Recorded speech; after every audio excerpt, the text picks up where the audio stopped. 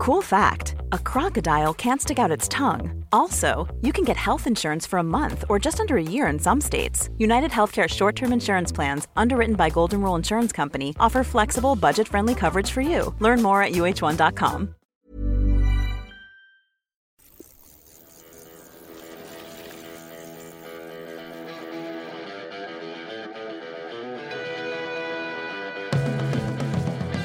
Welcome to the Bradley Wiggins Show by Eurosport, the home of cycling, in association with Lacquer Bicycle Insurance. I'm Graham Wilgoss, and Brad, just you and me today, back in the pub. Yeah, back here after a great pod the other day with Pippa. Really good pod with Pippa. Brilliant to have her on. Great. I think it was the best one we've done, and lots of positive feedback. So thank you for everyone who took the time to listen. Yeah, and hopefully we'll see Pippa again in the near future. Today, though, two very different races going on, both won by this season's, this rebooted season, I should say, most impressive fast men. Yeah. Let's start with the Giro d'Italia, stage 11. Largely flat, 182 kilometres. It was always going to be one for the sprinters, so it proved. Arnaud Démare. Yeah, fast man. 15 wins since August. Awesomely impressive rebooted season for him. And he's on course for the most impressive season of his career. 4 wins at the Giro. Yeah. First man to do that since we saw Gaviria a couple of years ago. Yeah, first Frenchman to do it since Hinault, I think. Correct. Well, he's... but he looks untouchable. He does. Well, he is untouchable. I mean, he's... Sagan's just not been able to get near him. Although they got close the other day, it was a photo finish to determine that one. But Peter's back to where we all know he was capable of riding. Yesterday's ride was, it just blew everyone away, didn't it? Really, that was like the Peter of old winning Flanders and stuff. It was the Peter of old, but one for the ages. You've got to imagine when he looks back on his career, that's one of the ones that will really stand out, given the situation in which he's done it as well. Yeah. After waiting so long for a win. I think the length of time he'd gone without a win, maybe the criticism that he'd come under, in terms of that lack of winning. And it's just great to see, and we see his progression. We've got to see it up hand first and foremost, because the level he started at the start of the Tour to where he is now is quite two different riders, and it's brilliant to see. And he's not done yet. He was hot on the wheels of Démare today and finished second, so that points competition is still very close. He's 36 seconds behind in the race for the Maglia Ciclamino. So you say today he was right on Démare's wheel. Sagan chose to go right, Démare chose to go left. Sagan made a bad choice in the sprint, and you'd imagine if he'd have followed him and gone left, he might have come close. He might have come a lot closer. He went. He got to half a bike, didn't he, at the finish line? But he went on Gaviria's wheel, which was bizarre. Yeah, he backed the wrong wheel really, and it's sort of unlike him really. To on the form guide, he would have gone with Démare. Yeah, but I think it just goes to show that Gaviria is still feared, really. Was that a moment of hesitation from Sagan, perhaps? No, I think Gaviria is still feared, and no one underestimates him. The Gaviria of old would have jumped and won that, and Sagan thought he was going to do that, and when he realised that Gaviria wasn't going anywhere, he jumped left straight away. And it was instantaneous because Gaviria stopped as soon as he went and gave up. Before we go any further, here's how Rob Hatch called it for us on Eurosport. There's left turn number 1, taken by Scotson. All of the major players in here. Left turn number 2, 500 metres to go. And they come into the final straight. And it's going to be interesting to see who launches first. Look out for Démare, sitting in that purple jersey in third. On his wheel in the white, you can see it's Fernando Gaviria. Then Sagan looking for 2 out of 2. He's in the black and green. Hodges following him, the young Colombian as well. And Zabel is struggling to make up places. Then you have Elia Viviani. Oldani's in, and it's Kulpama. And here goes Gaviria. He's decided to launch it early. Gaviria on the left as we look at it, but Démare's looking strong. Démare's going again all the way to the line. It's 4 up for Arnaud Démare, and nobody can get near him. They left it late. They let the others do the work, and Groupama FDJ have done it once again. Arnaud Démare is unbeatable at this Giro d'Italia. Given how hot Démare is now, 4 wins, and he could win 2. He could end up with 6. Looking at the stages we've got left, why didn't he go to the Tour? That's a good question. I guess because they backed the team with Pinot. Yeah, he'd finished second at the Dauphiné. Yeah, so they chose to go all out for Pinot. The teams were reduced, weren't they, to 8 riders. I think Démare commands a lot of riders around him, as we've seen this week, in terms of doing that lead out. And I think they got let down by Pinot again, really, didn't they? And they went with a team to win the GC after last year. because you can imagine the reaction they'd have got in France had they backed Demar. They've got to back Pinot, really. Otherwise, he may leave the team. But I haven't seen Demar complain about that or question it at all. No. If anything, he just looks, every time he's interviewed after a race at the moment, and well, particularly after winning, happy, doesn't he? He seems like the happiest man in the world, and there's a real joy to him, which is actually brilliant. He just looks like he's on cloud nine, really, and he's really grateful to his team. You see, he waited around a lot to see his teammates at the finish. Yeah, it's nice to see riders that really kind of pay back the team and thank them, and he seems a nice lad, Demar. I've never actually spoke to him or anything like that. He's just. I remember he won the Worlds actually when Cav won the professional race. Yeah, he won the Aspar race in Copenhagen back in 2011. So yeah, he's a great rider, and he's not done yet in this Giro. I can see him winning 6. He's not done yet, and if he does win 6, you've got to imagine he'll take the sprinter's jersey. However, do you think Sagan can catch him? Well, Sagan's going to go tomorrow again. Yeah. I can see Sagan doing what he did the other day. Yeah, another one for the breakaway tomorrow. And he's going to want to put a march on that tomorrow and put some distance and gain some points between him and Demar. Do you think we'll see any change in the GC tomorrow? Well, Fuglsang has got to go again. I think we could see him trying after his loss with the puncture. Lost time yesterday, punctured on the descent. Yeah. Very little he could do about it, and had to wait around a while. So he is now 11th on GC at 2 minutes 20. Yeah. So you're looking at, obviously Almeida is still in pink. Kelderman at 34 seconds in second, Bilbao 43 seconds, Pozzovivo 57 seconds, Nibali 1 minute and 1 second. So he's got a lot of time to make up on the top 5 there. Yeah. Is the pressure on, or is there start to become a feeling of a sense you've got nothing to lose? Well, there is that, but I think he'll be confident in his ability, because the other day was it a couple of mountain stages ago where he kind of put time into Nibali. He knows he's got that to come. I think he's got an element of nothing to lose, yeah, for sure. But I guess there's also an element of, when is this race going to go the whole distance? Because he's got time. He's got a week and a half now to still do something about that. I don't think he'll be panicking yet. He hasn't got a team either, is he, at the moment? Well, he's missing, seriously reduced.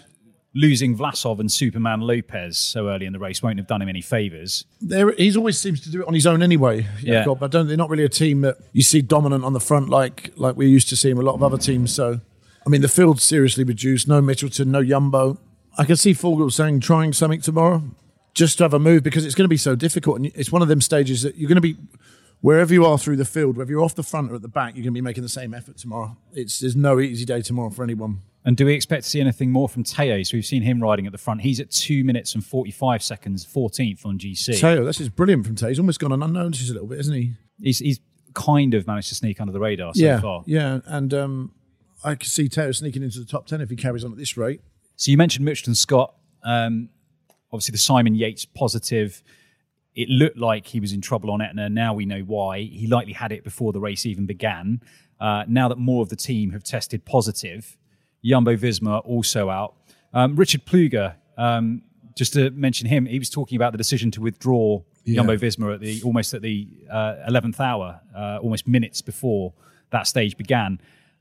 He was hospitalised for 8 days in March with COVID, and he says he still isn't 100% when he's playing sport. So you can understand his decision to try to protect his riders. Yeah, I think he's just took a stance that he probably wants most teams to adopt and take a bit more responsibility. He talks about behaviour a lot.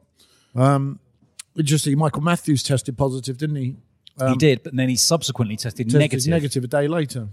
So it shows you how inaccurate the tests are. It's not 100%, is it? It's not 100%. And with the Yates test and Mitchelton Scott, with them having 2 or 3 other members of their team subsequently test positive 3 or 4 days behind, my fear is that you now might see more teams currently with negative tests in 3 or 4 days. If Yates has been amongst that peloton and other members of other teams have been amongst the peloton who have tested positive, are we looking at, not to be too dramatic, but are we looking at what is effectively a ticking time bomb here? Well, I think that's the danger now with this race, isn't it?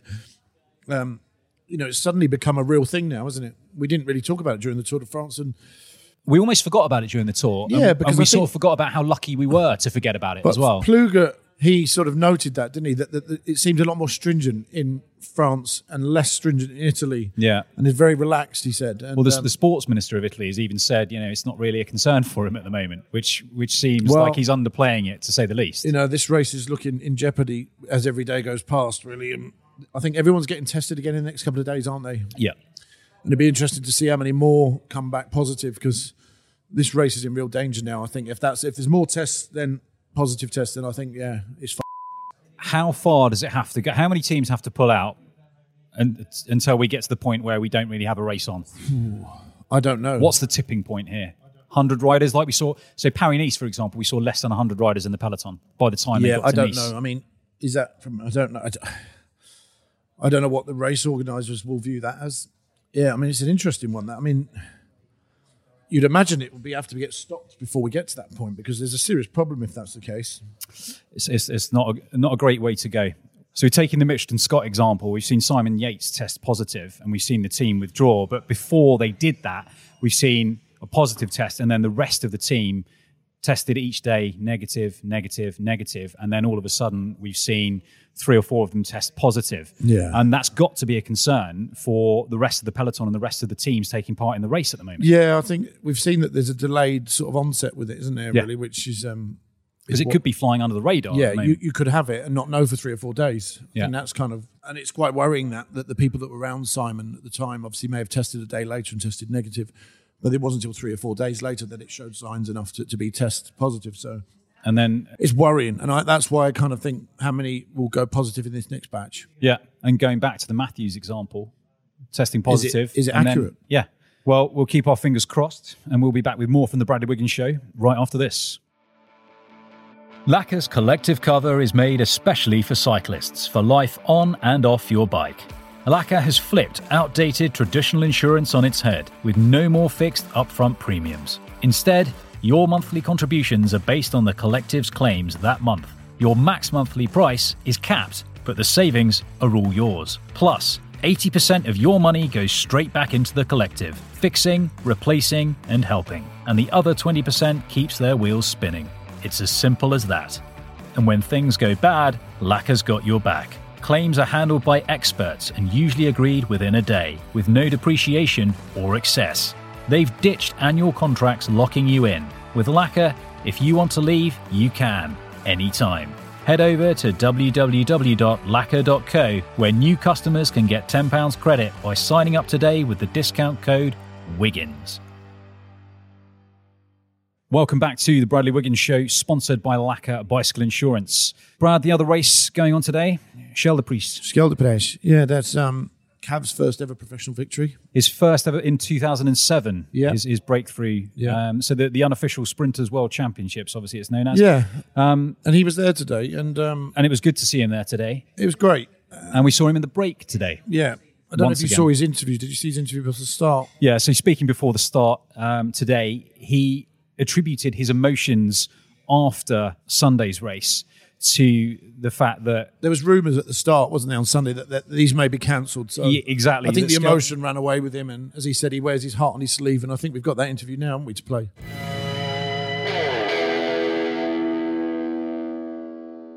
Mark Cavendish, what happened on Sunday, we were very surprised. I think, look, I was a lot emotional. There's rumours in at the start of the race that the rest of the race is going to be cancelled. Obviously, Belgium had the government had a meeting on Monday about the restrictions over coronavirus, and it suddenly dawned on me I don't have next year sorted yet, and it dawned on me it could be the last race of the season and potentially my career, and obviously I've never I wear my heart on my sleeve. I always do, and especially racing here in Belgium, here at Scheldeprijs was my first win as professional, and I was looking forward to this race, and I was enjoying racing in Belgium. I love the Belgian people. I love the racing. It's pure racing. It's like when I was a kid again, and Yeah,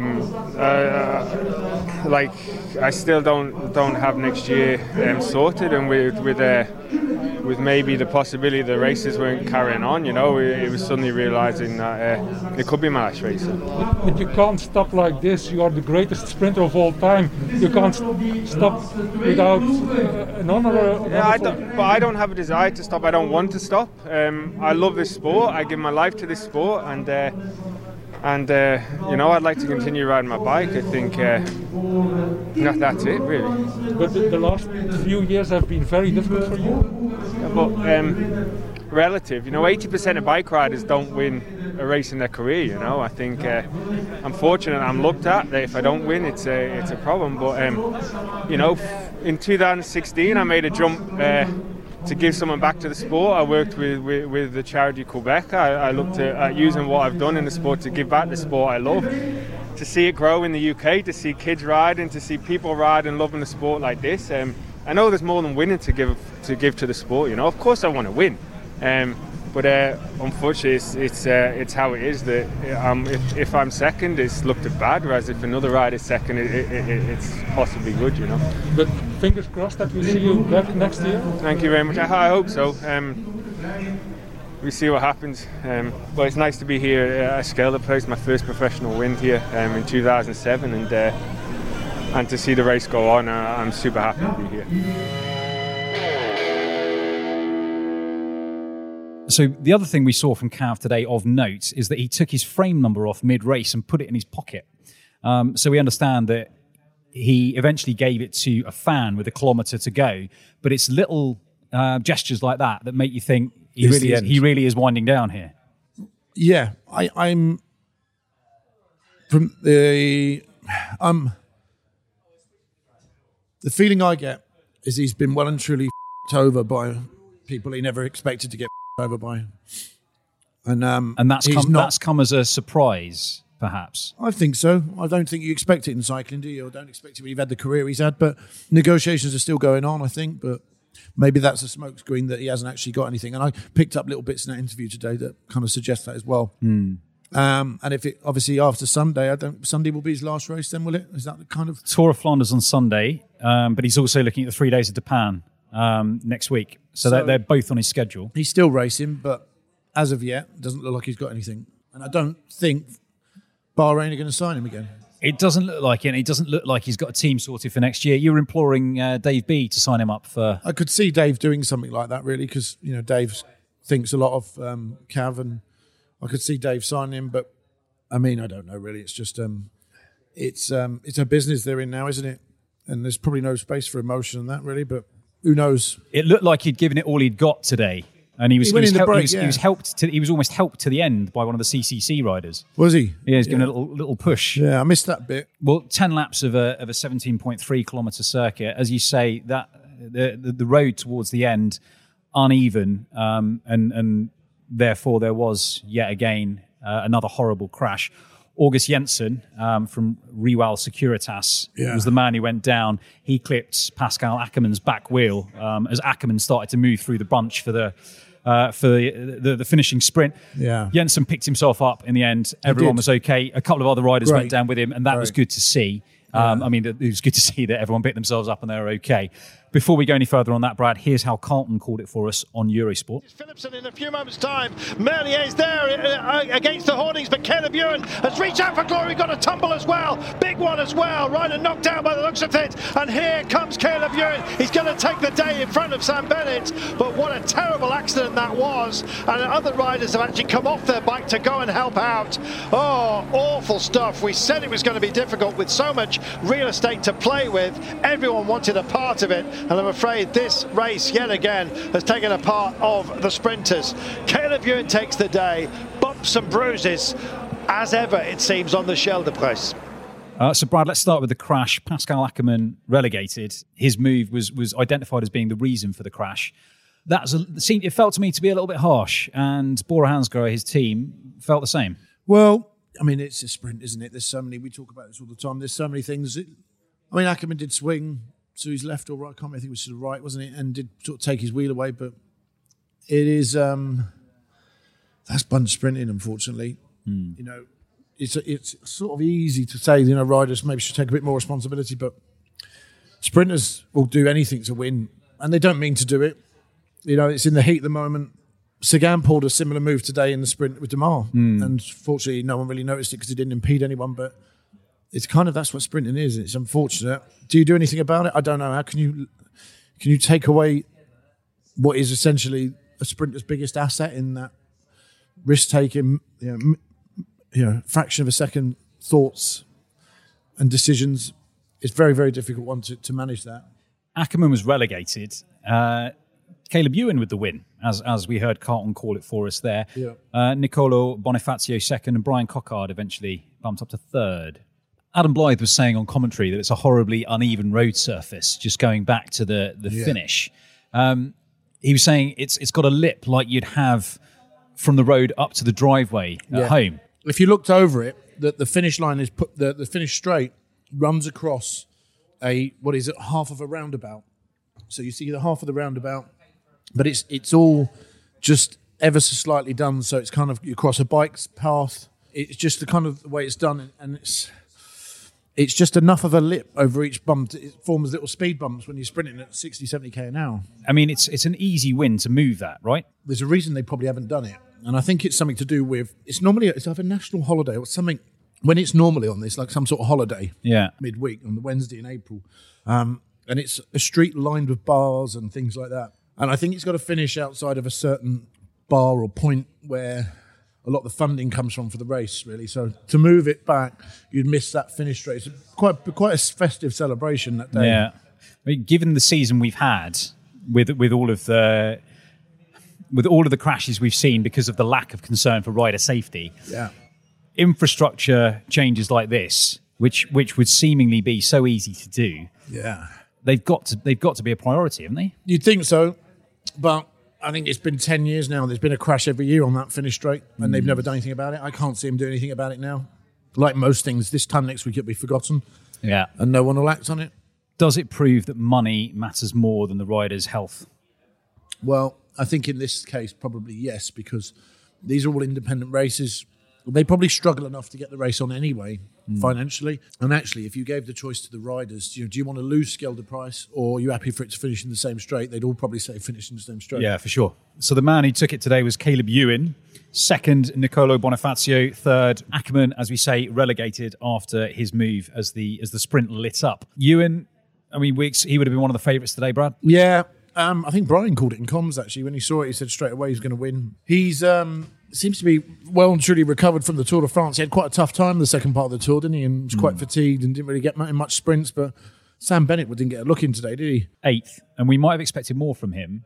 Maybe. After taking green at the Tour. His team seemed to hit the front too early and he ran out of teammates quick. Unusual for them not to get it right. Well, it's hard because there were so many riders there and so many teams present. Everyone's quite fresh at the end because it's not a very strenuous day, and it's probably why there's so many crashes, because there's a lot of riders there, really. It's just one of them, really. I suppose it's unfortunate we're not seeing the likes of Demar, Sagan, Gaviria, Caleb, Sam all in the same, where we normally would this time of year. Yeah.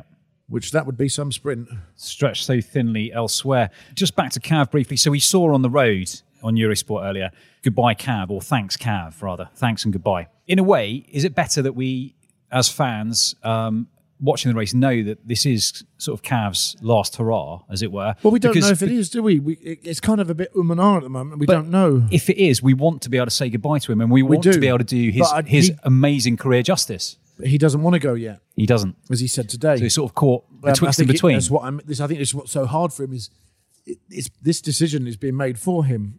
And that's not very nice, really. I don't think that's where it's very nice. A rider in his position, he wants to be able to call time when he's ready.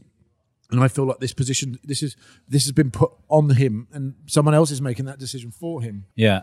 And I think that's where the emotion's coming from, is the lack of control in that. Yeah, he's so used to being able to call the shots. Yeah, and it's just a shame because like he said, I think there's a place within the sport somewhere for him in a team. It's not necessarily about winning, and it's a shame, really. Yeah.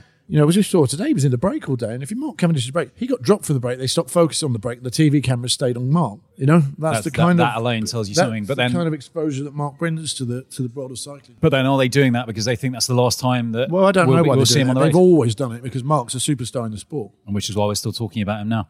Moving on to stage 12 tomorrow. We've mentioned it briefly already. It's lumpy as 204 kilometres, 3,800 metres of vertical gain, 9 climbs, as I said, out of and back into Cesenatico, starting and finishing in Marco Pantani's hometown. Yeah, so it's tomorrow's going to be a bloody tough day. Pantani's training roads, to pay homage to him, they always take him up the climbs he used to love, and it's going to be like Liège-Bastogne-Liège tomorrow. It's going to be a tough day for everyone. Funny old relationship Italy's got with Pantani, still. They love him. You know, he's a cult hero. Yeah. He was a superstar on and off the bike. But he was demonised. Yeah, I mean, he was also a very flawed character, and he was quite traumatised and quite vulnerable. I think his vulnerability shone through, and I think Italy warmed to him for that and loved him for it. And he's never been forgotten. And they literally finished outside of the hotel where he died in Rimini today too. Yeah. We're not expecting, or maybe we are, a rider of Pantani's calibre to take tomorrow, feature in the break tomorrow. Presumably it's an ideal route for the breakaway. So who might we be looking at? I think the likes from behind. I think Nibali will be quite emotional tomorrow. Yeah. He's someone who thrives off that history of the sport. And he'd probably someone like Vincenzo will want to win tomorrow for Pantani. Could we be looking at another stage win for Filippo Ganna, perhaps, and Ineos? I mean, they sort of, as I said, found their mojo. That'd be a big ask for tomorrow for Ganna, but, never put anything past him. Yeah. But I think Nibali tomorrow. Pozzovivo, actually, could have a do. Pozzovivo's up there on GC, yeah. It'd be good to see him giving it a go. Sagan as well. I think Sagan's going to have a go, like you saw the other day. Yeah. Just quickly before we go, Brad, a little bit of news on the Vuelta. The organisers have banned fans, or will ban fans, from being at the summit finishes. Yeah, I mean, it's... Is that a token gesture? Well, it shows you how bad it must be in Spain now, then the worry that they have, much like this race, and not want to lose it. Madrid's locked down again. They're pleading with fans, to some common sense and just help them as much as possible. And please don't, kind of go up the climbs. And yeah. Is it more this far out? Well, I say this far out. We're only a week or so away from the race actually starting. But is it more of the organisers signposting that, look, we're doing all we can here, rather than it being in any sort of practical way? Yeah, they're not actually stopping fans going up, are they? They're asking them not to go up. Yeah, presumably if one actually lives up there, then there's very little they can do to stop you from going to the summit in the first place. Well, look, Brad, on that note, that brings us to the end of this episode of the Bradley Wiggins Show by Eurosport. Thank you very much. Thank you to our sponsor too, Lacquer Bicycle Insurance. Lacquer. Brad, social media, we can follow you at... So we go. Eurosport. You can find on Twitter at Eurosport_UK. Plus, you can find us on Instagram and Facebook. Thank you, as ever, to Podcast Pete, our producer. Pete, sponsored by River Island. Our producer, Pete Burton. And finally, from me, Graham Wilgoss, it's goodbye. If you've enjoyed the show, please subscribe, share your thoughts, and rate us wherever you get your podcasts. Cheers. Thanks for that. Brad, you'll be back tomorrow for a bonus podcast. I will be back. And I'll see you on Sunday. Looking forward to it. And I won't look back.